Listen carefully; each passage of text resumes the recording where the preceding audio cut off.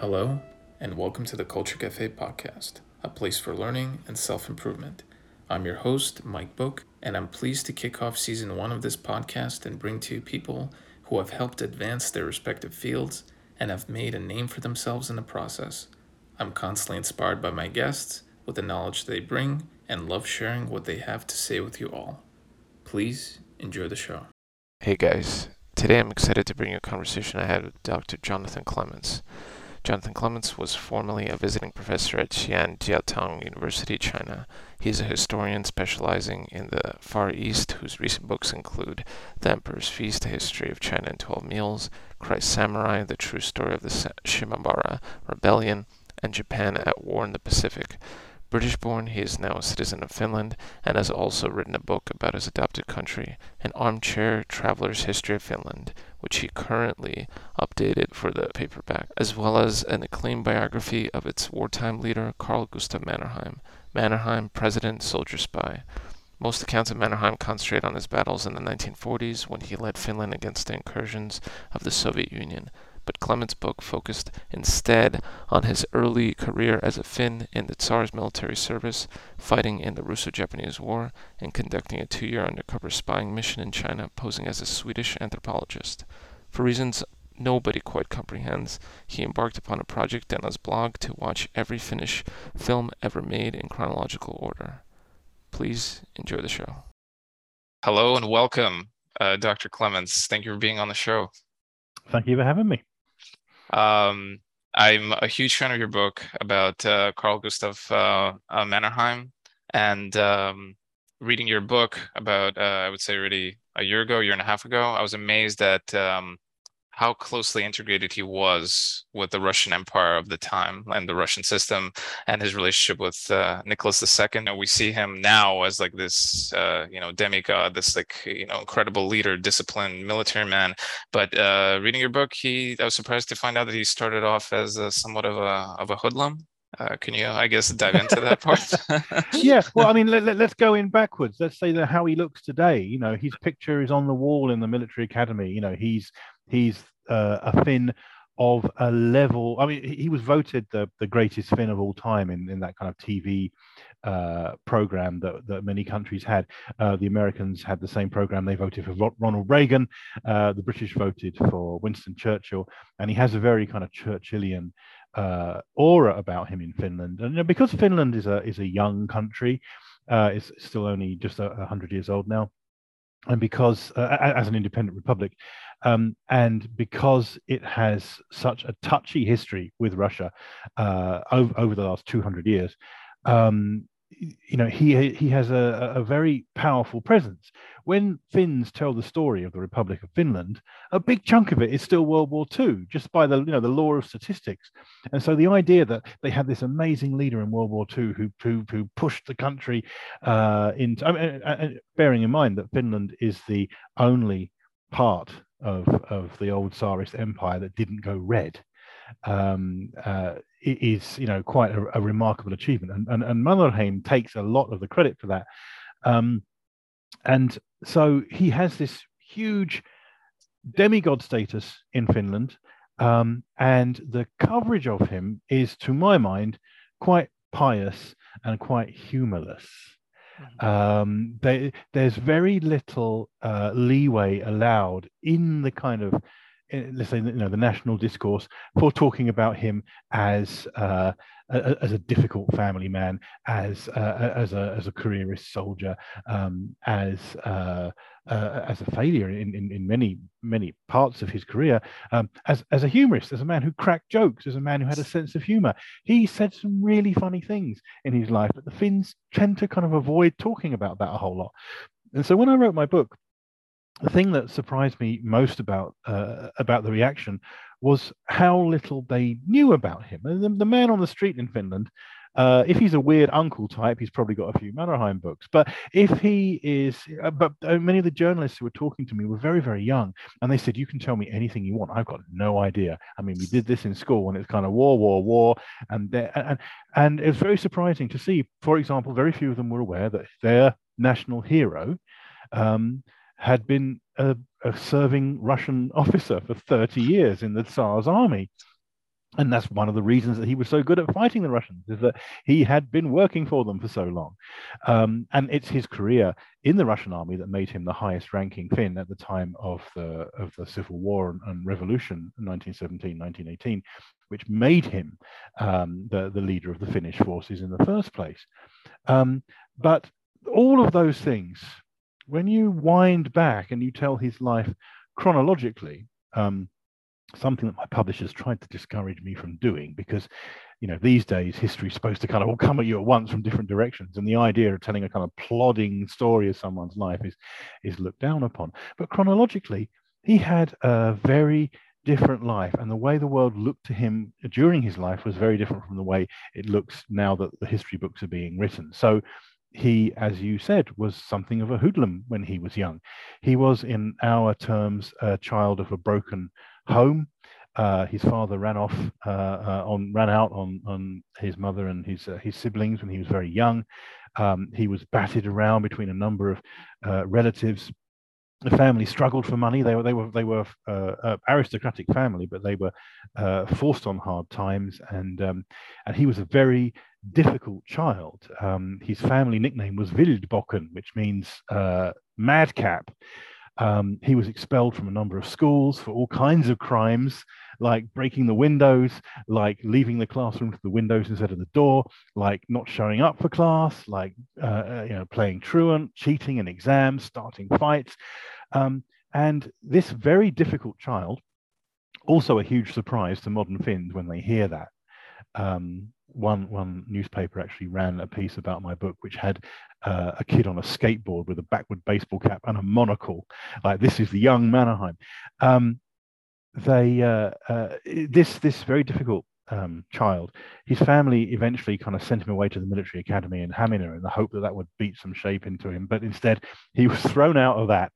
And their last resort was to send him to the Nikolovskoye cavalry school in St. Petersburg, where he just scraped through. That's the other interesting thing about him, is he was quite an average officer. He was his own worst enemy.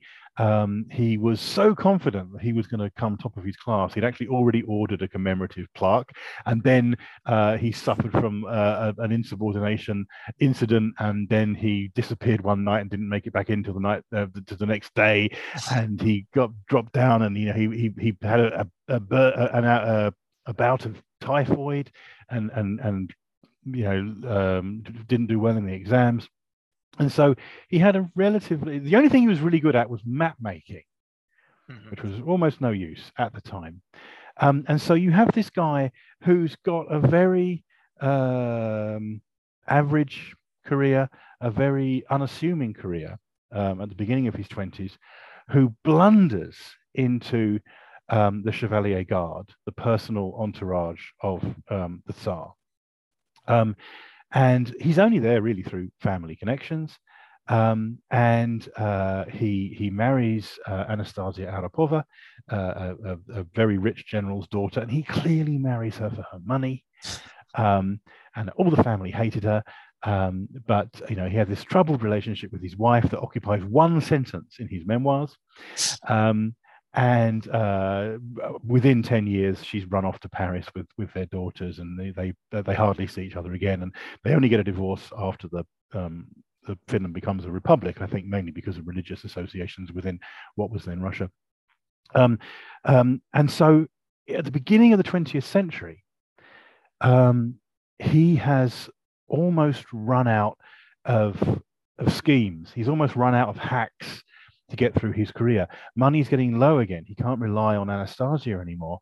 And he's taking all kinds of weird ideas. He's competing in horse races at the Manege in St. Petersburg because you get money for that. And then when war breaks out with Japan, he volunteers for frontline service, even though as a Chevalier Guard, he shouldn't go anywhere near it because he needs medals. Because in Tsarist Russia, a medal brings with it a pension. So every military honor you can win for yourself is a financial benefit. And when he went off to fight in the Russo-Japanese War, he also took out 2 life insurance policies on himself, just in case, because it would be better for some people if he died. I think that's really his attitude. And during the Russo-Japanese War, he had this reputation for almost suicidal bravery. Well, we've got those life insurance policies, so that's kind of helpful. And when the war is over, he stops specializing in horsemanship, which was, he was a master of horses. He was an expert at horse buying. He was a real aficionado and connoisseur of everything to do with horses, which the modern Russian army was giving up on. And so he specialized instead on a future war with China or Japan. He figured there would be a rematch against Japan, and the battle would likely be fought in China. And he volunteered for this ridiculous mission, this 2-year mission, to cross China on horseback, pretending to be a Swedish anthropologist, to make observations on troop movements and fortifications and liable strategic issues in what we now call Xinjiang, Western China. And he did it. He went on this 2-year mission, the thing about it is that was the only way of getting promoted in peacetime, and so that put him just over the top. So that so 10 years later, when the Russian Revolution broke out, and he went back to his homeland, the Grand Duchy of Finland, as it was fighting for independence, he turned out to be the highest ranking Finn in Russian service. And that led to him being appointed as the leader of the White Russians in Finland, and so the leader of the white side in the Finnish Civil War. So he had this incredible career, which should have been over when he was 60. He fought in the Civil War. They beat back the Russians. Finland proclaimed its independence. He very briefly served as Finland's regent, but he wasn't voted president. He kind of reluctantly stood as president in the running for president, but he was beaten by someone else. And he had this kind of loose cannon attitude about him, or rather, people regarded him with kind of wariness, like a bit like Julius Caesar. There's a man who has the support of the whole army, and it's kind of worrying he's going into politics. And he kind of left it all behind. He kind of stormed out in 1918 and went off and set up a coffee shop by the sea. and for 10 years he's running this coffee shop. And you think, well, that, he's in his 60s now. It's over. It's all over. And then, of course, as the 1930s begin, he gets dragged back into the military apparatus, and he becomes his consultant. He's saying, you know what, the Russians are going to come. I'm pretty sure the Russians are going to come. We should do something about those Russians, And I think the day after he eventually resigned in absolute annoyance that no one was listening to him, there was a false flag attack on Finland, and the Winter War broke out. And he was dragged back once again. And by this point, he's coming up, he's in his 70s, and he's like, okay, well, I guess I'm in charge of Finland again. And so the big events of his life, the thing that everyone is supposed to talk about, the thing that the Finns are most animated with, and which most books on Mannerheim and on Finland are about, is World War II in his 70s. And most famously, his 75th birthday party, the surprise guest is Adolf Hitler, because that's what you want at your birthday party, isn't it? A vegetarian. So not quite leaping out of a cake, but almost. And very famously, the Finnish Secret Service managed to record Hitler talking during dinner, and it's the only recording that we have, I think, of Hitler not declaiming in some kind of performance. Is him kind of chatting away about these things. And so he has this incredible life, and at the end of World War II, which for the Finns is this incredibly nuanced and complex issue about basically they're fighting on 3 different sides, and Mannerheim being one of the only people to be decorated by every side in World War II.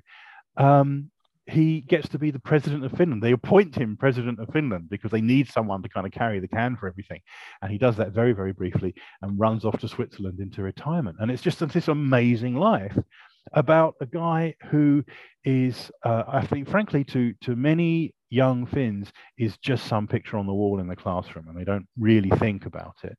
And so I really wanted to tell the story of his whole life, not just the war bit, because World War II is, vastly overrepresented in most Finnish history books. But, this absolutely bizarre series of events that put him where he was, and many of them entirely coincidental. I mean, there were moments in his life where, if he had been successful, it would have ruined his career. The biggest case in point, I think, being the assault on St. Petersburg. He was very keen not only on defending Finland from the Soviet attack, but on pushing back and seizing what would then be Leningrad from the Russians, restoring the White Russians to power. If he had done so, the White Russians would have never let Finland be independent. They wanted it to be part of a Grand Duchy. So, it was lucky for him that there was enough resistance among the Finns to his grand scheme to stop them from going anywhere near St. Petersburg.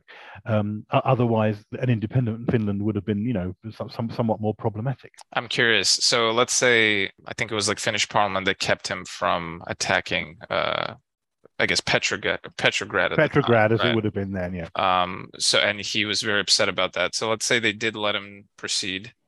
Do you think that he would have been able to hold Petrograd and ultimately somehow link up with the rest? I don't know. That's a very big question. That's a big man of history question, and I don't think one person could have done it. I think so. I don't want to get too deep into what might have happened there. Whether or not he would have wanted to hold Petrograd is another issue, because he was trained by the Russians, and we know from reading his own reports of his mission in China that he was very aware of a very common Russian tactic, a very common Russian strategy rather, which would be to seize an area of territory and sell it back. Mm-hmm. This is something that he recommended when he was discussing Western China. He said that it's impossible to hold Xinjiang. It's impossible to hold it. It's got these vast areas of desert with these little tiny oases around it. It's very easy to march an army in, plant a flag and say it's yours. It's much harder to hang on to it. But we don't need to hang on to it. We just need to plant the flag. And then the Chinese will have to negotiate for Western China, and that will distract all their manpower and all of their resources away from the war we might be fighting in Northeast China. So it's a very valuable strategic item to bargain with. And he may well have felt the same way about Petrograd. Like, we can steal it and then, make the Russians try and buy it back off us. So, but that's very speculative, of course, right. Because I still get confused with the Russian Civil War about how many sides there were. Because I think last time I counted there were about 8 or 9. I'm particularly, because of my background, I'm particularly interested in the Russian Far East, the Far Eastern Republic, and what might have been there. It's such a complicated issue, and it's so tied up with massive population movements and state formation and failed state formation that it's very difficult to get a handle on what was the vital hinge in history that would have made things go another way. And I would say that the Finns marching into Petrograd probably wouldn't have been enough, I suspect. I agree. Since we're on the topic, I guess, of the Russian Revolution, Civil War, he had a relationship with Nicholas II. As we mentioned earlier, before your book, I had no idea he was at the coronation. He was leading the procession. He was in the photos. I was amazed. In your book, you detail at least 2 interactions with Nicholas II. One, when he was returning from China, I think he presented Nicholas with a gift from the Dalai Lama, and he was surprised that Nicholas knew how to properly accept it, I think, with both hands. And then once during the midst of World War I. Would you be able to dive into that? Yeah. I can't remember what the World War I one would have been, but he certainly had many interactions with Nicholas II, because as a Chevalier Guard, he would have been standing by the throne repeatedly, day after day. He was certainly one of the people who would. There are so many scenes where you see films about Tsarist Russia, and there's a Chevalier Guard standing guard, next to the throne, and you think that could have been Mannerheim. Any one of these scenes, he could be eavesdropping on it. And it's very tempting as a historian to speculate on what he might have heard. And certainly when he came back from his trip from the 2-year mission in China, he did indeed. He was indeed summoned into the presence of Nicholas II and delivered a vast report, an absolute huge report about everything he'd been up to. And Nicholas II stood for the whole thing, which I think is fantastic. It probably took a couple of hours, but he's used to these Russian Orthodox services where no one ever sits down, so he just stood for the whole thing. And there's one biographer of Mannerheim who said, Nicholas sat and listened with interest. I'm like, you weren't paying attention in the report, were you? So yes, they certainly had. I wouldn't say they had a close relationship or anything, but they were certainly aware of each other and on occasional speaking terms. And quite famously, I think one of the interesting things about Mannerheim, when you get into his Russian connections, is he's a man who absolutely loved Russians and absolutely hated Soviets, and that's a very important distinction to make, particularly as the 20th century rolls on. Because this is a man who had the portrait of Nicholas II above his bed until his dying day. And someone said, "What the hell is that doing there?" And he went, "He was my emperor. I swore allegiance to the Tsar. I wasn't pissing about either. I was really, I really meant it." And during the 1890s, when the Russian attitude towards Finland was becoming increasingly draconian and increasingly difficult, Mannerheim risked his connections within his own family. He was addressed as sometimes by them as Mannerheim the traitor, as Gustav the traitor, because his own brother was sent into exile for anti-Tsarist activities, and Mannerheim's working at the palace. He's one of the guy's guards. And so he had a very powerful loyalty towards the Tsar, and it's that I think that colors the hostility that he has towards the Soviets. His own sister was within the borders of Red Helsinki during the Civil War. She was working as a nurse, and she wrote to him and she said, these people are good people. They are not the kind of the bestial Bolsheviks that you keep hearing about. They have genuine desires to improve people's lives. They have socialist ambitions and they want to make the world a better place. And please don't think of them in propagandistic terms. But of course, he's leading the white forces, so it's very unlikely that's going to happen. And the Civil War in Finland is a really savage conflict, and the scars of it are still very much present even today. In certain attitudes, in certain behaviors, in certain tense moments at various social gatherings where you realize what side someone's grandfather was on. There's a friend of mine. This is something of a tangent, but we'll go for it. A friend of mine Let's do it. said that she said when her grandmother got married, only half the family came because she married someone of the wrong color. And I thought, wow. Is this some kind of racist thing? And she's like, no. She married a red, and it's kind of that kind of deep. To this day. To this day, I think although there is an additional historiographical issue which I think is really interesting to me, which is that so many of the Red Finns left. They went to America. They went to Canada, they went to Australia, they went to the Soviet Union and started working in Soviet Karelia, and ended up being killed by Stalin. So as a result, there's a kind of red absence within modern Finland. The story of modern Finland is told by the whites and the descendants of the whites. And I had no trouble selling a biography of Carl Gustav Mannerheim. Right. We went, and it's one of my publisher's bestsellers. I wanted to follow it up with a book about the John Grafton incident, which was this very famous Red Finn terrorist plot in 1905, where they tried to start a revolution in Finland in order to distract the Russians from the Russo-Japanese War. No one's interested. It's been 15 years. No one is taking this book because finding an audience for a book about Red Finland is very difficult because so many of them are dead. So that's very interesting as well, and that still crops up as well. There was Tarja Halonen, the last president of Finland. There was a Memorial Day ceremony, and she didn't go to the big one at the National Cemetery. She went to one for the dead Reds. And as a socialist, she was making the comment that these people died for their country too. Right. There were many sides to the birth of Finland, but the story that's told is the one of the victors, of course. Was the John Grafton incident? I remember there were two major assassinations around the time of the Russo-Japanese War. One was Nicholas II's uncle, right? And then there was, I think, a governor of Finland, if I'm not mistaken. The governor of Finland, Bob. Yes, that's right. I think Nicholas II's uncle, was it Michael, or I can't remember his name now. Sergei.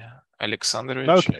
I think so. Okay. So there was the uncle, but the one that really rankled was Bobrikov.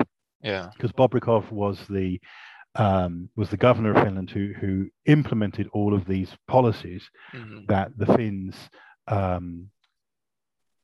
that made the Finns realize they're going to be treated like the Poles, because for decades the Finns were allowed their own government, their own currency, their own language, and relative autonomy within Russia, because Finland wasn't part of Russia; it was a Grand Duchy, and the Tsar of Russia happened to be the Grand Duke of Finland as well. And to this day, there is a statue of Alexander II, the Russian Tsar, the good Tsar, in the middle of Helsinki. In fact, I believe it's the only freestanding Tsar statue of a Tsar outside Russia. It's right in the middle of Helsinki, right in front of the National Cathedral, next to the old Parliament building, and people still leave wreaths there and flowers there even now. And the nastier the Russians get, the more flowers pile up on Alexander II's statue, because it's the Finns being quite passive aggressive and saying, "We remember when we liked you," you know. And so the Finns had this great autonomy, and they had this reputation right up to the 1890s of being the most loyal subjects of the Tsar. And there's a reason why Nicholas II and his family would always go on holiday in Finland, because there was less chance of them getting murdered there than if they went on holiday in Russia. And so Finland was had this great reputation, and then with after 1895. When the Russians start saying, no, you've got to use Russian in schools, you've got to use Russian currency, we're taking control of all these things.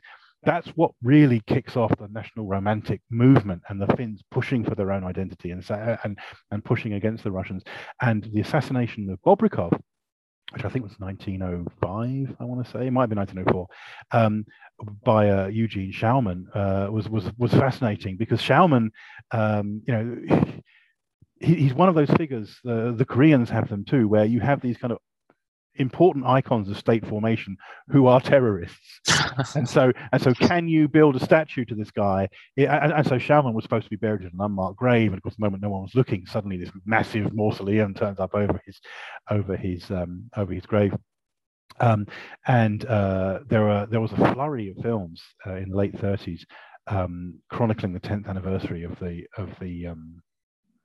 the war, of the Civil War, and one of them, I think it was the activists, actually had a reenactment of the shooting of Bobrikov, and they shot it at the place where he was killed, in the Senate building, and they got Eugene Schauman's nephew, I think, to play Eugene Schauman.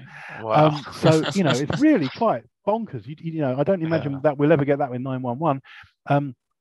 So yes, the assassination of Bobrikov was a big deal, and very famously, it's the front page news, I think, in the newspaper in Ulysses by James Joyce. So in Ulysses, when someone opens a newspaper, it's that thing about that guy who's been killed in Finland, and it's the assassination of Bobrikov, because that was the day after it happened, I think. So I can't remember how we got onto that now. No, the John Grafton, none of those things. No, the John Grafton, which is not the subject of this podcast, but I wish it were. Was this crazy event in Finnish history where the Japanese wanted to distract the Russians from the Asian front, and so they gave, I think, 1 million yen, which was a lot of money in those days, to a man called Motojiro Akashi, who was their liaison, their naval attaché, and they said to him, "Do anything you can to distract people," and so he funded various revolutionary presses and propagandists, including, it's believed, a young Lenin, and he got this guy called Connie Ziliakis to buy a huge number of guns and explosives, and to smuggle them in a ship called the John Grafton to the coast of Finland in the aim of starting a revolution. And it didn't quite work. They kind of sailed around in circles in the Baltic for a while, and eventually they crashed into the side of Finland, and the Russian Navy turned up to arrest them, and they had to blow the ship up. But the thing is that because it was one ship and they didn't know how many ships there were, it really spooked people. that maybe there's a Jim Grafton and a Dave Grafton and all these other Graftons. We don't know how many ships there are, so it really worried people that the Finnish kind of fifth column was much bigger than it was, and I think that's a really kind of fascinating story as well. With the Japanese trying to start a revolution in Europe is kind of great fun, and there's some amazing characters in it, but sadly nothing came of that. There you go. I'm sorry, I've dragged you way off where you want to go. No. Take me wherever. No. That's I would love to actually talk to perhaps on another episode about that sounds fascinating. But to kind of backstep a little bit, so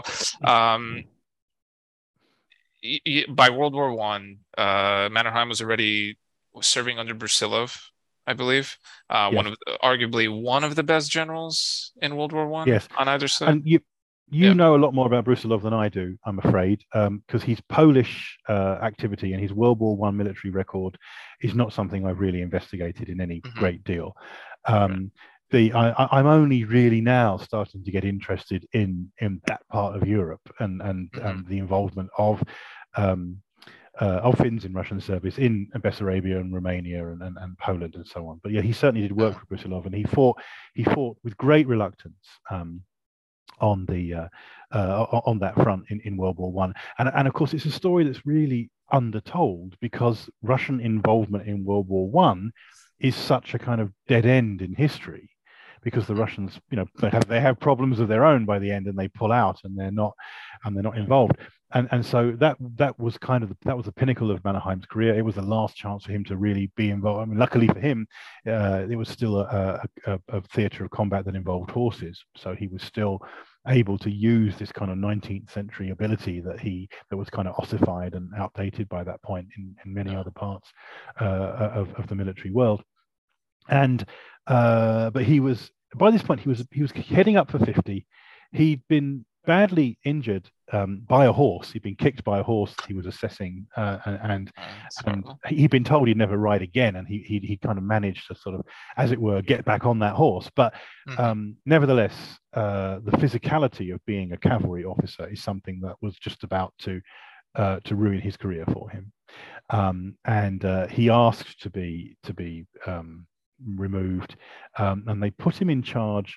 He ended up in Odessa. He was in what is now the Ukraine, for a while, in Odessa, and that's when the news arrives of the revolution in Finland. And there's one Finnish author whose name escapes me, Jörn Donner, and he said that is a hinge in history. That's the crucial moment in history, because Mannerheim could have just stayed in Odessa. He could have stayed in Russian service, but he didn't. For some absolutely bizarre reason, he got on a train and he went home.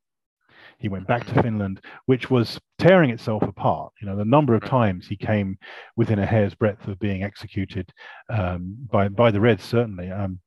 There's one fascinating incident in his life, which I took great pleasure in recounting, and which also turns up in the opera based on his life, where he is hiding out in someone's house in a pink bathrobe, because his clothes are being washed, and a bunch of Bolsheviks burst in looking for white officers, and they see this guy there, in wearing a nightie basically, right. and they go, "Are you a Russian officer?" He goes, "No, I'm Finnish actually. So yeah, not me. I'm a Finn. Just being Finnish."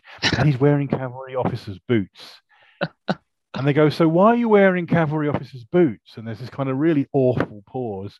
And then he says, "Well, these days you have to take what shoes you can." And they go, "Oh, okay, fine." And they kind of charge out again, to have a revolution somewhere else. And you just think that's such that's real Inglorious Bastards tension there. And he had a number of lucky escapes like that before he made it to Vasa to join the White Rump government and lead the White counter assault. Yeah, it's almost like destiny was protecting him at that point. Like there was, they accepted his excuse, I guess. It's very tempting in history, as you may know, to have a mode of implotment to push a certain agenda on someone's life. And with Mannerheim, the agenda that's always pushed is destiny being on his side, is every single one of these moments in his life leads to him winning the well, as far as the Finns are concerned, winning the Winter War. If you ask the Americans, they say the Russians won the Winter War. If you ask the Russians, they say what war? So that too is a very complicated issue. So yes, I was actually very. My interest in Mannerheim's life was always his Asian contacts, his Asian connections, and the fact that he spent so much of his life preparing for a war that never happened with Japan, which was wrong-footed by events of the 20th century. The Russians and the Japanese would have definitely gone at each other like hammer and tongs by the 1930s if there hadn't been other issues getting in the way. But yes. So I can't remember what the question was. But yes. So you were asking about World War One and Brusilov, and the answer is I don't know. No, it's absolutely fine.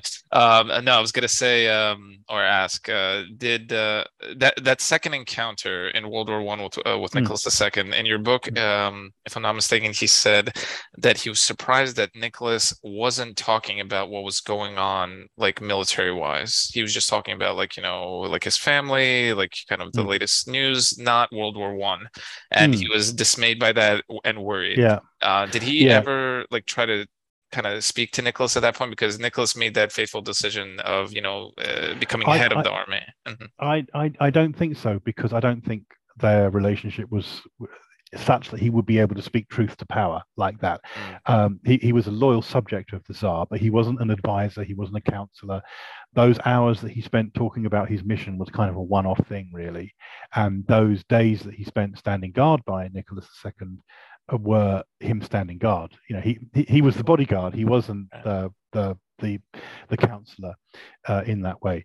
But I think we've heard other people talking about Nicholas II's attitude during his life. The idea that he's blinkered, that he's cosseted, that he doesn't really understand what's going on outside the palace.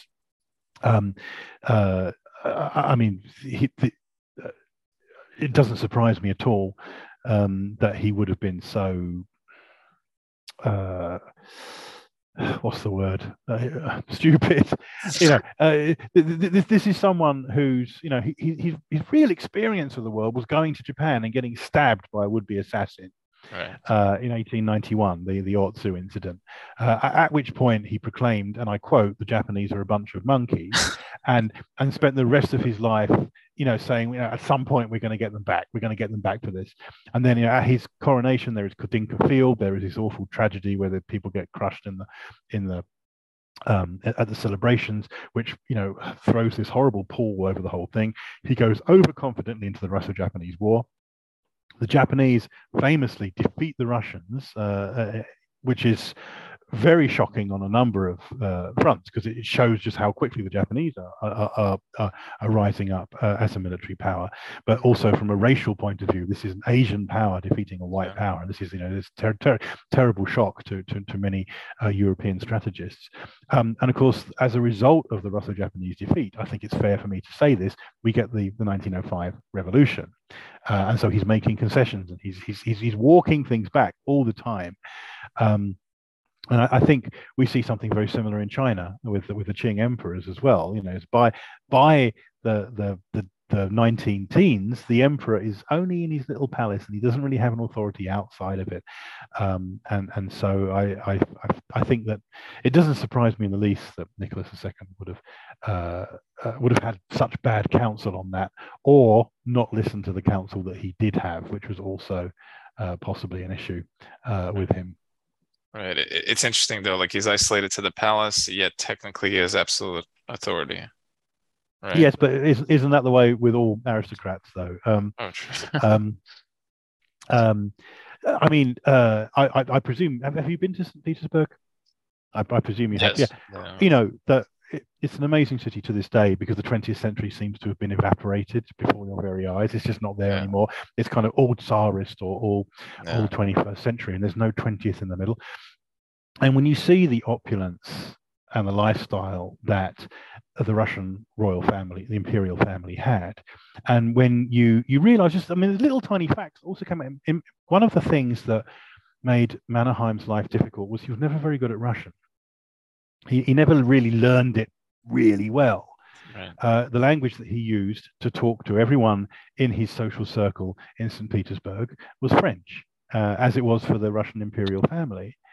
And so, so late in life, or in his 40s, when he's on his spying mission in China, he's claiming Paul Pelliot is ridiculing him and saying, "Your Russian's terrible. I thought you were supposed to be one of them." And he's like, "Well, we speak French at the palace, so." That's the other thing as well, is you're dealing with an aristocracy who are so removed from the people that they rule that they are literally speaking a different language, which is also not unusual with many aristocracies. And I think that's a big issue as well. But that is I don't want to make broad generalizations about Russian history, but you are dealing with an elite that is so different from the people they rule over, and you're dealing with a frontier mentality which is so different from the people back in the west of the country. The difference between a Cossack in Irkutsk and a Chevalier Guard in St. Petersburg is just an entire world away. And that's one of the amazing things about Russian history, is just it does stretch all the way from the edge of Korea to the edge of Finland. Mm-hmm. So then I guess let me point the question to this. So you mentioned kind of to backstep. So he was somewhat of a rebellious, youth, back in the day. Then he eventually somehow made it to the Chevalier Guard. I probably butchered the pronunciation. What was that changing factor in between? Because like in your book, like all of a sudden, I think when maybe at Nikolaevskoye or shortly after, he all of a sudden becomes incredibly motivated to kind of achieve and to please the powers that be. Very difficult for me to say at a century's remove. I'll try though. I think the answer we're looking for is possibly very, very simple, that he just grew up. That it's very possible for someone to be an awful child and to grow up into quite a nice adult. I'm not thinking of anyone in particular, but I've got relatives,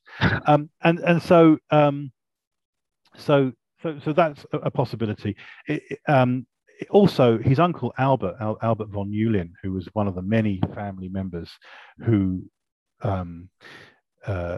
worked as his guardian angels. I mean, Albert and also his godmother Alfhild were very powerful influences on him.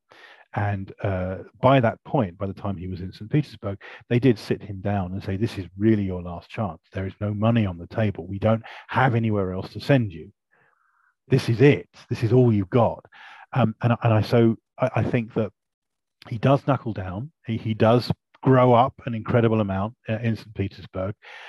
He marries Anastasia, which, when you look at he didn't write his own memoirs; they were ghostwritten. But the fact that it's only one sentence in the entire memoir tells you an awful lot. And his relationship with Anastasia was very problematic. And in fact, there's an entire book called Mannerheim in Eleman Naiset, the women in Mannerheim's life, which talk about all the other women in his life, because he was cheating on his wife very early on, with a whole slew of Russian and Polish aristocrats and ballet dancers mainly. He had a type, so he had this very problematic relationship with Anastasia. But when you look at his life between about 1890, I think he got married around then, and 1905, when he begins planning for his spying mission in Asia, you've got a man who is just trying to monetize, just trying to put the money on the table, to keep things going, to maintain himself in this St. Petersburg lifestyle that he likes. He relies on Anastasia for the 1890s, but she's gone. She's in Paris very quickly, having given up all hope of getting anywhere with him. So then he's leaning on military careerism, on being the best horseman to win those awards, on being the best soldier to get those medals, on volunteering for the most weird missions to get that peacetime promotion that wouldn't otherwise be available. And so I think really the simplest answer is growing up, but the possibly a more nuanced answer is desperation. That he's got nowhere left to go at this point. He's literally backed the wrong horse by specializing in cavalry. And that's going to be the internal combustion engine is going to finish that off. And so he's probably got a 20-year window in his career when he has to kind of do something. And he does everything he can to do that. And just when it all falls apart, the Civil War breaks out and he goes home to Finland. I think it's very easy to imagine him, if dates had been ever so slightly different, as missing that last bus, as becoming this kind of failed military officer, somewhere in retirement in some obscure part of the Tsar's empire, and never actually getting anywhere. I think it was very, very close. And so you mentioned before that the role that blind luck seems to play in his life, this kind of sense of destiny, and I think there is an incredible amount of luck there, and it often makes me think about the many other Chevalier Guards and Finns in Russian service and people in the Tsar's army who didn't have that kind of luck, who were kind of ground up, between the 19 teens and the 1940s, whose lives were ruined by not having that kind of luck. So his strategy was almost essentially what you said, like desperation to kind of keep swimming. I think he was a real careerist by this point, and he tried to specialize in horses. He tried to specialize in a war in the Far East that wasn't going to happen. I do see a certain suicidal tendency, a certain foolhardiness in his bravery. And this, it's a very difficult subject to discuss in Finland, because the Finns want to hear that he was the greatest soldier that ever lived, and he was a fantastic general. And he was, a really great general, and he was a fantastic soldier. But I think, if you want to get psychological, deep down, repeatedly in the Russo-Japanese War, people are sending reports back home saying, I don't know what Mannerheim is on. He is volunteering for these weird missions, and he's always at the front. He's always, the most valorous person there. It's like he's trying to prove something. And what he's trying to prove is that he needs that medal to pay those bills. I'm curious a little bit. So he's sort of hustling. I guess the modern word would be hustling to, get this financial security, to stay in the game, to stay in the society that he thinks is, eternal, I guess, like, St. Petersburg High Society. Yeah. So that, I guess he does achieve, to become like, the highest military ranking officer at the start of, I guess, the Russian Civil War and so forth. The situation obviously changes, obviously with the war, but with the Civil War. And he, I think, almost reluctantly becomes military leader. So where I'm conflicted is that like he's technically going for security, going for a certain level of power, but he doesn't care about the absolute power. Like if you take let's say Vladimir Putin, Right. completely different character, obviously. Yeah. But it seems like he, for Putin's side, he kind of went from the bottom and has been kind of clawing his way to the top and desperately retaining, the hill, the top of the hill. Whereas Mannerheim isn't exactly that. But this is why he's a hero. Yeah. I mean, speaking, I'm a newly minted Finn. I've been a Finn for a few months now, having Congratulations. passed my citizenship exam. And it's very rare in history that you find someone who has power and doesn't want it. I can think of examples. There's, Sulla, the dictator of the Roman Republic, who he was dictator when he was appointed, and then he retired and went and lived on a farm. So every now and then you'll see a figure in history who genuinely means it. Because I'll do my duty, I'll do that thing, and then when it's done, I will leave. There are detractors of Mannerheim who say, no, you're not seeing through the smokescreen, that there were moments in his life when he was very power hungry. There was a moment during World War II when he issued a directive to the Finns that remains very controversial, calling for a greater Finland, suggesting they take the war not only to the border of Finland but into Karelia, into the Kola Peninsula, and into Petrograd. Leningrad. And there were Finns who said, we didn't sign up for this. We signed up to defend our country, not to attack somebody else. And so there are stories of him kind of, being tempted by Sauron's ring, almost, seeing this opportunity to do something. I personally see that as a manifestation of his love of White Russia, of his desire to his hatred of Soviets and his love of Russia are two very similar concepts in his mind, and I think that was a moment when it got to him, when it overpowered him, and he was very keen to do so. Also, it may have been echoing a certain German idea of Finnlands Lebensraum, this idea that there's a greater Germany, there's a greater Finland. Mannerheim had very problematic relations with the Germans. One of the reasons that he left office after the Civil War was that he really disagreed with the way the Germans were pushing themselves onto the Finnish Republic. He didn't like the idea of a German prince being elected king of Finland, and in fact, when I don't know if you're aware of that story, but it's a whole other thing. I think I heard it, but please say it. Like, oh well, if you want to know, so as Finland, as the Whites win in Finland during the Civil War, I apologise to listeners for bouncing all over the 20th century, but as the Whites win in the Civil War, there's this question of state formation, which is my favourite subject. What do the Finns do now? Do they join Sweden again, which is what the British suggested? Nobody liked that idea. Do they form an independent republic? Do they try and join Russia? I mean, obviously, the Finnish Soviet Socialist Republic in Terijoki wanted to rejoin Russia as a Soviet Socialist Republic. Do they join a greater Germany? Someone said, why don't we have a king? We'll just get a king, and then we'll be a monarchy, and that'll sort it all out. And who do we get to be king? We'll invite some German guy. And so there was a relative of the Kaiser was invited. Friedrich Karl of Hesse was invited to be Friedrich Karl of Hesse was invited to be the king of Finland. He accepted, and for 60 days, he was the putative king of Finland. And World War I was still going on. World War I was about 4 weeks away from finishing at this point. And so there's this really embarrassing moment when the Germans lose. And one of the conditions of Finland receiving aid and Finland receiving recognition is no Germans are involved. And so Friedrich Karl, gently bows out and says, you know what, I'm not going to show up, maybe forget it. And he kind of backs away. And his son, who the women of Finland were very excited about, this is kind of German crown prince. He's going to be the second king of Finland, and someone's going to marry him. It might as well be a Finnish woman. And so he never showed up in Finland at all, and they gave up having Finnish lessons and so on.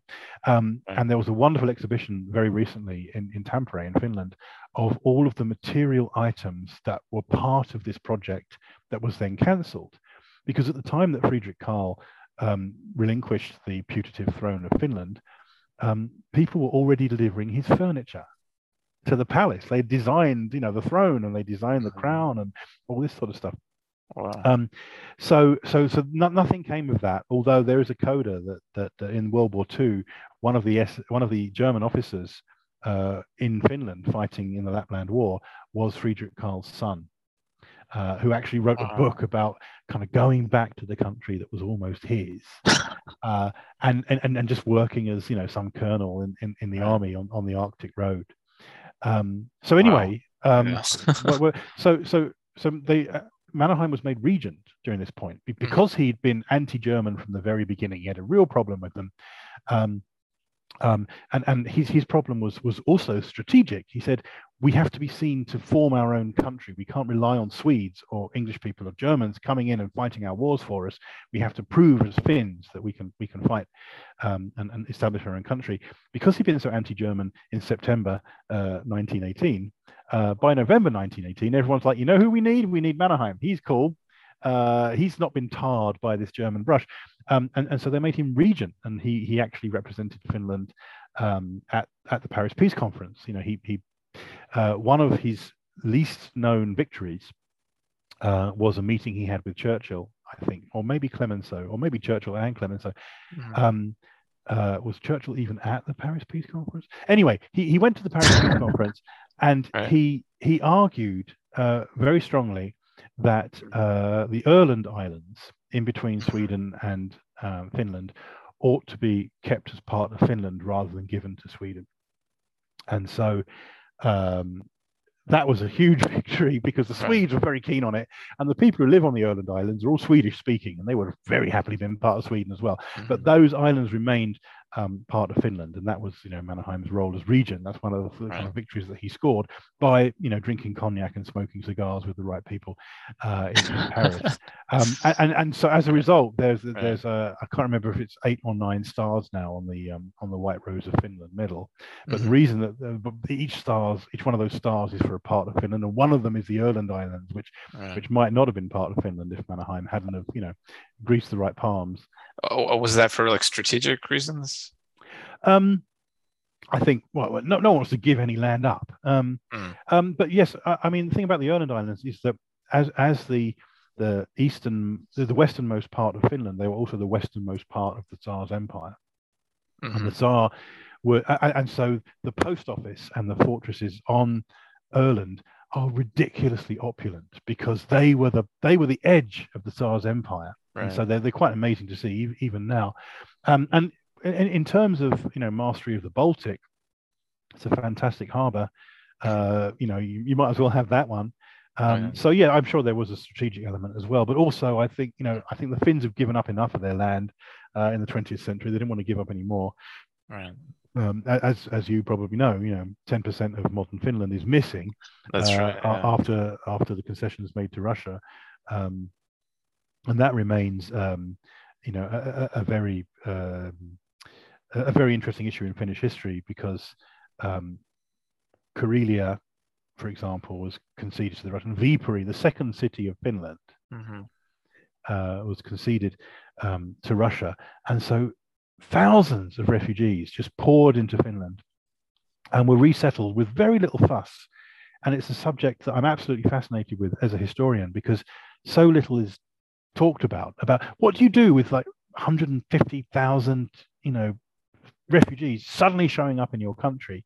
And the housing design in Finland, there's a certain kind of house, which is a kind of prefabricated house, which you can tell was part of the resettlement. There's the issue of the Orthodox Church of Finland lost 90% of its members when Karelia was ceded, and so suddenly they have this reconstruction law to build Orthodox churches all over the country to kind of find a place of worship for these people. And by a rule of thumb, by an ad hoc investigation of my own, 1 in 4 Finns has some kind of connection to Karelia, to these lost lands. Right. And Soviet Karelia was Finnish speaking, I think, up until the 1980s. I think Finnish was one of the official languages in Karelia. And you can, up until COVID, you could still go on a bus tour to Petrozavodsk or Petroskoy, and and there's a Finnish theatre there, and they put on shows in Finnish. It was this kind of big thing for the Finns. So once again, I've forgotten what the question was. I think I forgot as well. So his final, I guess, sort of chapter in his life is he goes to Switzerland. Was that was that essentially a message to Finland saying, okay, I've done my duty 3 times over, one as the Civil War, World War II, and then, a brief stint as president. Please leave me in peace. There's a bit of that. I mean, I think his actual words were, Switzerland is a country devoted to forgetting, a land devoted to forgetting. There's a very kind of, what's that film with Ralph Fiennes in it? The Budapest Grand Hotel. There's a very Budapest Grand Hotel feel, a very kind of Stefan Zweig feel to Mannerheim's later years, which is that everything that he was and everything that he fought for and everything that he believed in as a kind of late 19th century European was destroyed by 1940. And so in his old age, he went to this place with mountains and little clocks and, quiet life, away from what everything else was. He was a Tsarist officer in the Grand Duchy of Finland, and suddenly it's a republic, and suddenly it's, in this incredible brinkmanship relationship with Russia. I mean, for decades, you have what the Finns call the Republic of Czechoslovakia, which is, Kekkonen is the president of Finland, and he's very, very carefully doing nothing to antagonize the Russians whatsoever. And so Finland is in this limbo right up until the 1980s, it's in this really tense limbo. And so Mannerheim rejects all of that. He just goes away and just wants to be on his own. I think also as well there is an undercurrent of he was the only member of the establishment during the Lapland War who wasn't accused of being a war criminal. Right. Yeah. Because very controversially, the Russians attack Finland. No one comes to their aid. The Winter War ends, and then suddenly you have the continuation war. Where also known as Operation Barbarossa, where the Nazis show up, and the Finns and the Nazis fight together to attack Russia. And the Finns are very careful to describe this as a co-belligerency pact. Mannerheim himself, he said, "We are not allies. We happen to be fighting the same enemy, but we are not allies." And we have letters from Winston Churchill to him saying, "Do you really think anyone's going to believe that? We're going to have to declare war on you now, and we'll do what we can to drop the bombs in the sea and everything, but this is really not on. This is not cricket." So you have this very controversial alliance with the Nazis. And I will say as well that throughout Finnish history in the 19th and 20th centuries, the only country they could ever rely on was Germany. To come to their aid in times of trouble. And so the fact that the Germany that came to their aid was also Nazi Germany was something that passed a lot of Finns by. Yeah. And the involvement of the Germans in Lapland is a very interesting historical subject in and of itself. And there are all kinds of vestiges of it left in the north of Finland, including in Rovaniemi, where if you're a German tourist, the locals will shake a matchbox at you because the Germans burned Rovaniemi on their way out of it. So because of this Waffenbruderschaft, this co-belligerency pact between the Germans and the Finns, most of the people involved in the wartime establishment were accused of being war criminals or stood trial as war criminals, whatever. Now Mannerheim was appointed president at the very tail end of it all as a figure who people believed could kind of steer Finland, through this very difficult logistical impasse of everyone who's in the establishment was working with the Nazis last week, and now they've lost. And the Finns did turn upon the Nazis in the Lapland War in the last year of the war, and this was supposed to put them on the right side of history by the end of it all. But it's a very delicate situation, and one suspects that if you felt that you might be the next to get a knock on the door from the police at night, maybe Switzerland would be a good place to spend your twilight years. So there's that possibility as well. And also as well, Mannerheim was deeply uneasy about the support for him among the military. In the aftermath of the war, there were a number of controversies around Stella Polaris, what's the word for it? The recidivist movement, the deep state, the idea that there would be a deep underground resistance to a potentially Sovietized Finland, and that the various army people were preparing, bunkers and weapons caches and so on, ready to fight for Finnish resistance. And there was always this sense with Mannerheim that even if the people didn't vote for him, the army would. And so I certainly got a sense from letters that he wrote late in his life and from his memoirs that he wanted to remove that temptation from Finland himself. That he didn't want there to be some kind of 6th of January uprising with him as the figurehead. That he'd helped establish this republic. He'd helped navigate it to this landing in a relatively safe way. But it was in everyone's best interest if he then carefully and discreetly removed himself. Right. So he was a man that knew when to leave the party. Yeah. Oh God. Yeah. Yeah. He knew when to leave the party. Yeah, he was. He seems very self-aware, not of just himself, but also like his surroundings. Even if I guess luck was helping him out as well. Yes, certainly. And you get a sense with because World War II, for people who live in countries that are on the Allied side, it's very simple. It's good versus evil, and we're the good guys and we won. Yeah. And that's not true all over the world. And in Finland, it's so much more complicated than that, because I was at a conference once and someone was talking about how everybody knows the Germans, the Nazis were just evil, and he was talking to an audience of people whose grandparents were in the SS.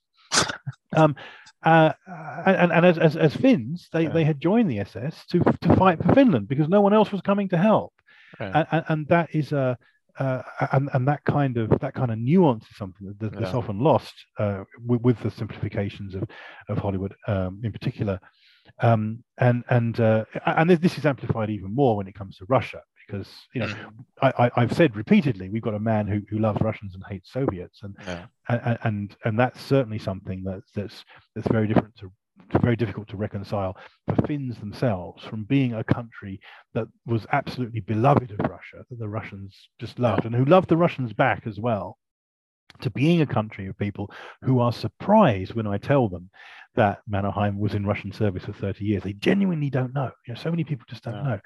And you think, how does that happen? Because so much of the general kind of serial packet version of history begins with the revolution in 1917. Ta-da! The Russians are gone, and now Mannerheim's in charge, and hooray! And the idea that there's this kind of long roll up to it, and that people have entire lives that lead up to it, and entire directions not taken and roads not travelled, is often something that's lost in the simplifications of history. And the thing that got me on this, I guess, a road to find out about Mannerheim was that, like, I asked, like, at the time, my grandfather, who's well versed in history, suffered at the blockade of Leningrad. He lived there at the time, along my grandmother as well. And I think I was casually asking him about like various, like, his opinion of various leaders of World War II, mostly like Allied leaders. But the gray zone was Finland, because I think at the time I learned that like Finland was technically first on the side of Germany. Then they switched, which was very interesting in 1944. And I asked, well, like, what are your thoughts on Mannerheim? And like I pronounce it in the English way, Mannerheim. In Russian, it's a game. And it took him like a second to realize it. So I was like, really? Couldn't tell. But he said that essentially he was a very respectable, honorable man. And I was like, okay, for him to say that, because my grandfather rarely gives out compliments. There's something to this man. And shortly after I found your book, and eventually I found you. That's very interesting that a Russian would say that. I'm glad there. I mean, there are still. There was a little kind of memorial plaque to Mannerheim I call him Mannerheim because that's how it sounds in English, but in Finnish it's in fact Mannerheim, as you'll sometimes hear me drift into, and indeed Mannerheim and in Chinese Ma Dahan, if you ever need to say that. There was a commemorative plaque to him in St. Petersburg, which was defaced a couple of years ago, because there's always the red-white conflict is still very much ongoing. Even now. It's interesting to hear a Russian say that, though. And there has been a substantial body of literature about Mannerheim in Russian. There's a guy called Leonid Vlasov who's written several books about Mannerheim, including Mannerheim in Eleman Nyset, The Women in Mannerheim's Life. It was originally written in Russian. Because his Russian years are largely ignored by the Finns. It's not something that the Finns are particularly interested in, but they're so formative for him in establishing his life and his personality that I think they're very worth discussing. Absolutely. I have two questions of the time I guess we have left, and we're a little over, and I appreciate you staying on. So one question which I loved. So when Mannerheim first, I'll do the silly question first, and a more serious question after. When Mannerheim decided to join the Chivalry Guards, he asked his uncle, I think, for some money to apply, because you need to finance a certain portion, like including like uniform.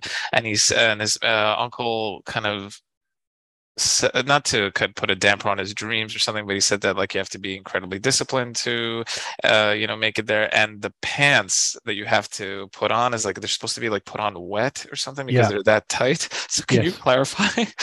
Yes, no, that's completely true. The Chevalier Guards, um, like many Russian units, had to supply their own equipment. And so Mannerheim was well used to doing that. And he bought his own horses.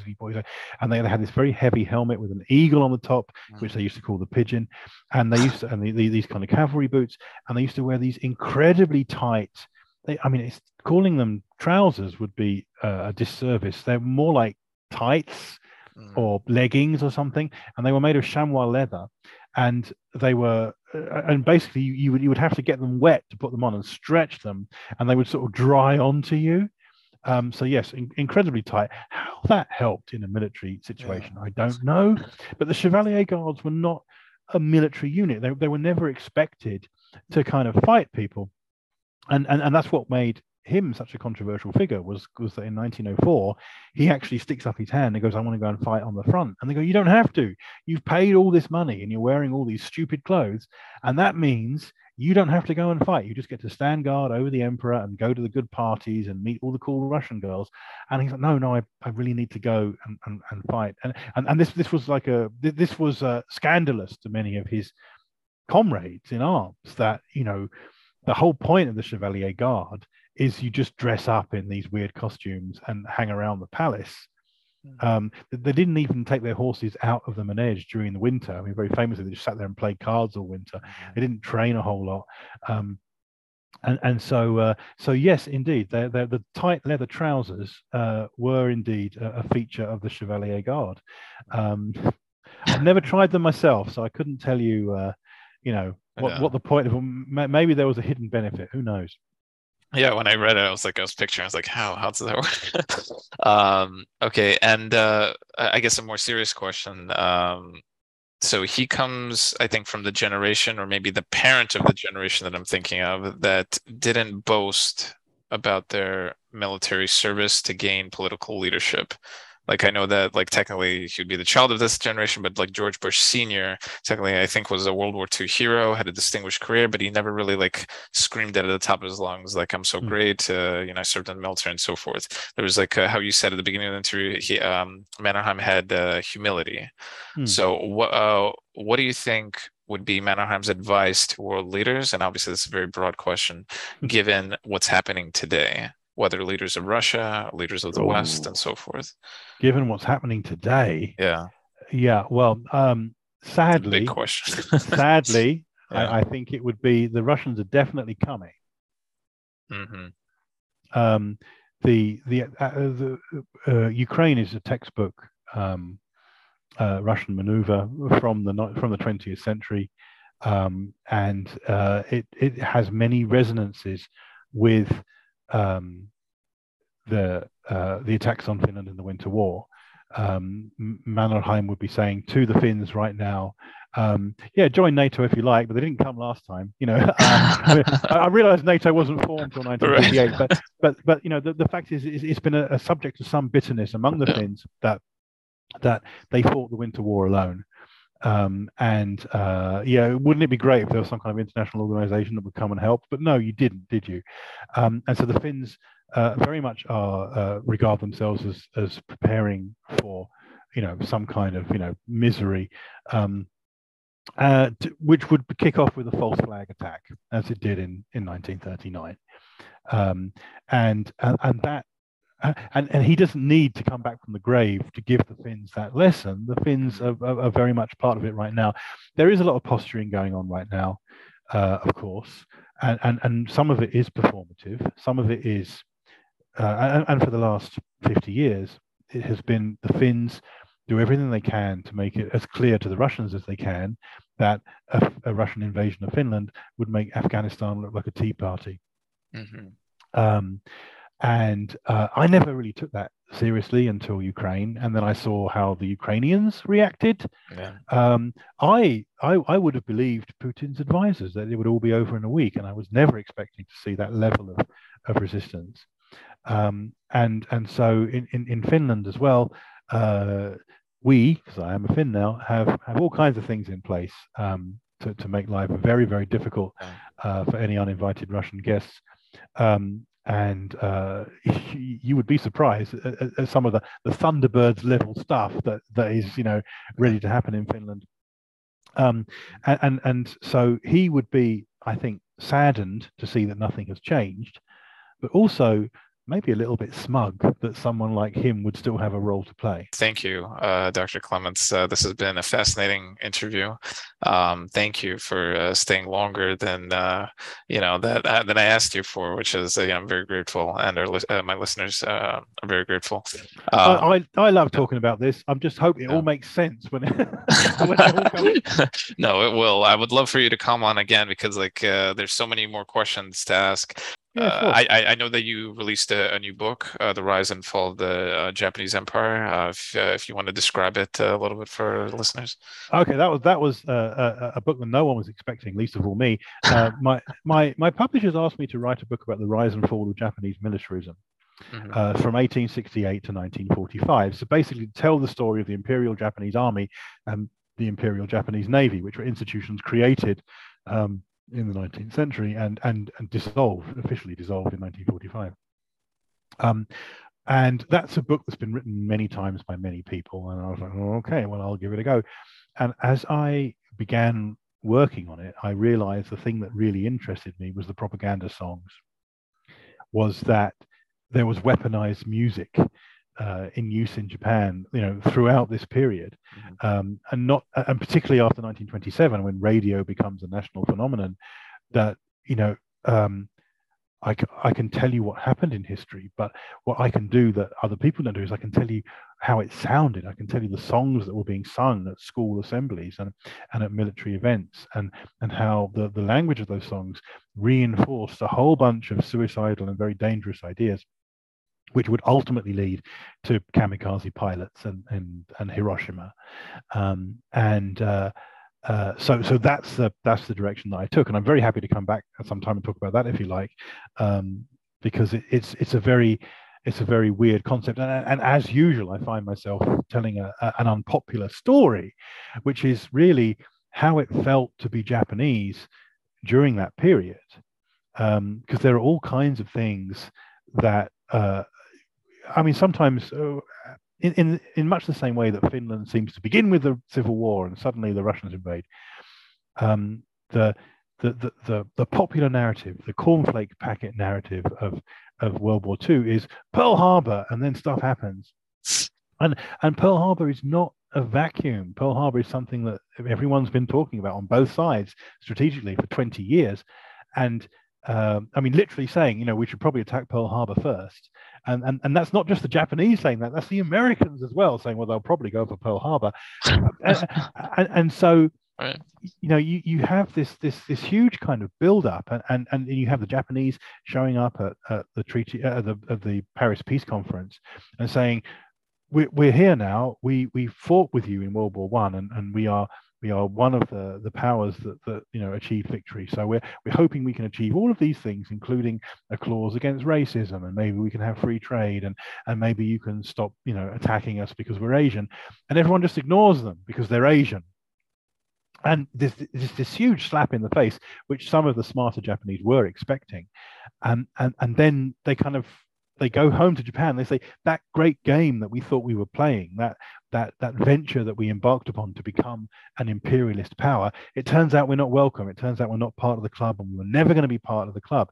And that just sends Japan off in this very, odd fascistic direction. Of course, 1914, I think, is when the Panama Canal opens as well, which is this real game changer in world history, because suddenly, for the Japanese, Brazil is 9 days closer, but so is New York, and American ships can travel to the Pacific with greater ease. And during World War I, the Americans put a freeze on shipping metal and certain materials to Japan, and the Japanese realized that at any point, if the Americans decide the Japanese are not with them, they can shut stuff down, and that itself creates this. Well, if they're our friends now and they've done this to us, what would happen if they were our enemies? We should talk about that.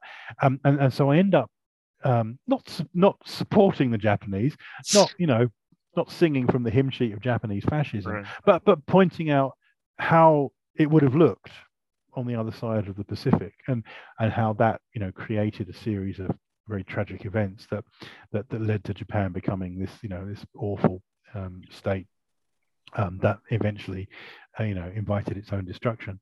And so that was a very tough book to write, because it hasn't got a happy ending, really. It doesn't, there's no good guys in the history of fascism. So that was very difficult to write, and it took a lot out of me, and I'm still kind of recovering from it now. Mannerheim's a happy story. I finished that and I was ready to get on with other things.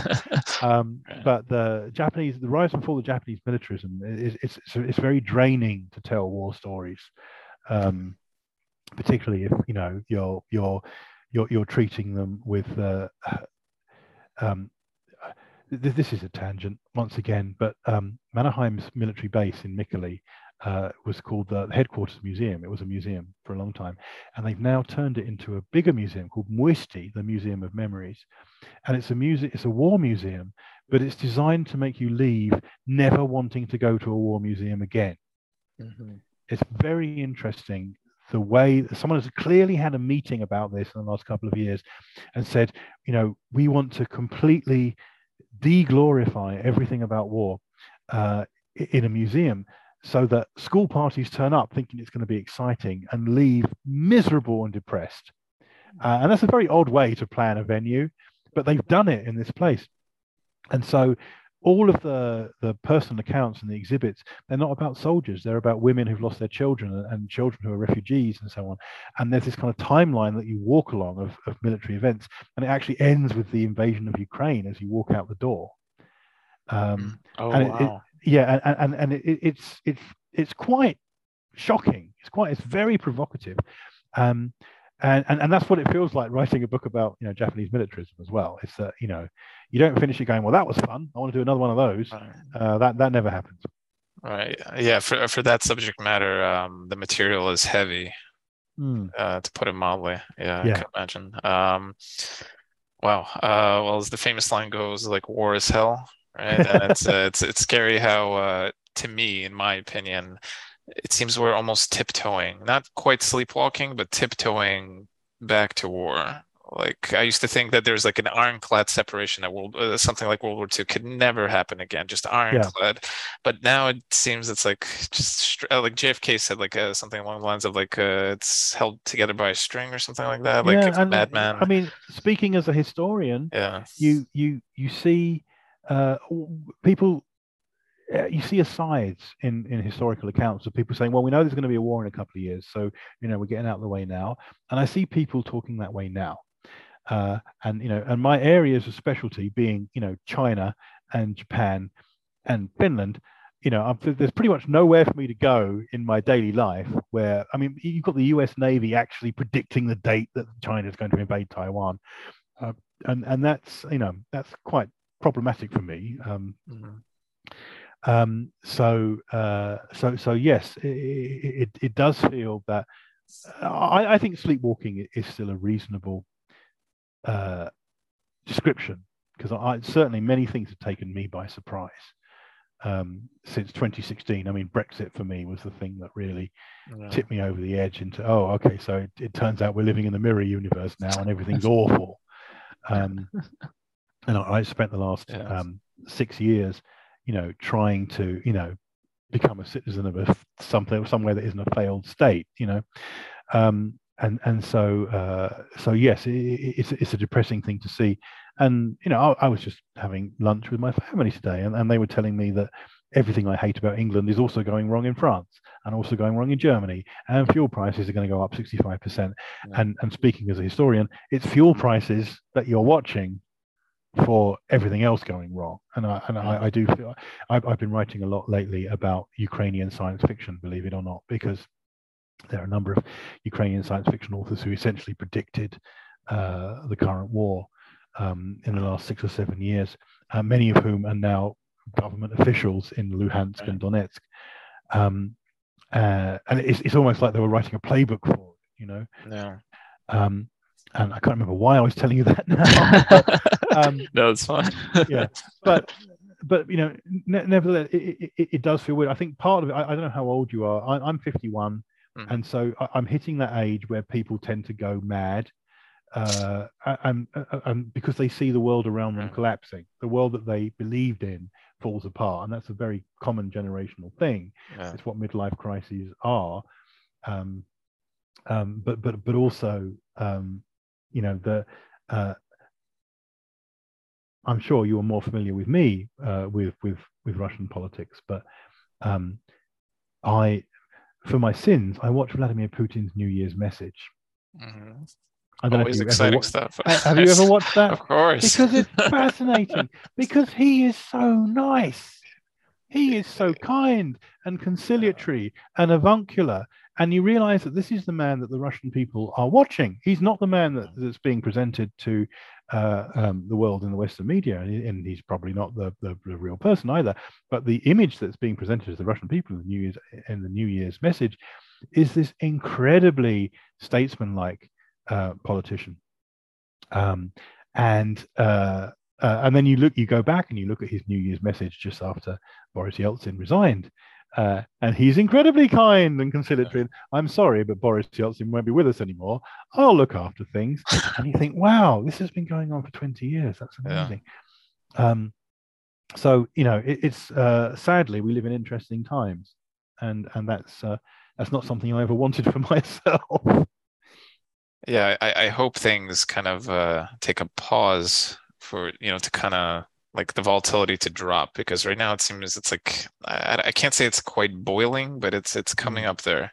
I wasn't expecting Ukraine to happen, but then again, I wasn't expecting Crimea to happen, and then and everyone looked the other way. But I'm also aware that there are other issues at play in Crimea, in so-called Novorossiya. This the whole division of Ukraine between Russian speakers and Ukrainian speakers, fortunately, is not an issue that the Finns have. There are no Russian speakers in Finland. We don't, they killed them all. So there is that. I don't see Putin coming to the aid of Russian-speaking Finns anytime soon, in the way that he might come to the aid, say, of Russian-speaking Estonians, should there be some kind of manufactured crisis there. For Casus Belli, exactly. Russian well, that's what happened in Crimea. That's what happened in Crimea, and it's what happened in Donetsk and Luhansk and the whole Donbass region. And the rhetoric, which is not really reported in the West, is Novorossiya is not the same as Ukraine. That Ukraine is divided between Galicians and these people from the old Poland, Lithuania region who are in the West, and Russians who are in the East. And that kind of division, that kind of almost Cold War Germany division of Ukraine, is something that's being exploited right now, and that's not something that's really being discussed by the West, because it doesn't fit on the back of a cornflake packet. Yeah. Well, Dr. Clements, thank you again. I could honestly talk to you until tomorrow if time allowed. It's just you and me. All the other listeners have disappeared now. They've all gone. That's it. Everyone's. But where could our listeners find you?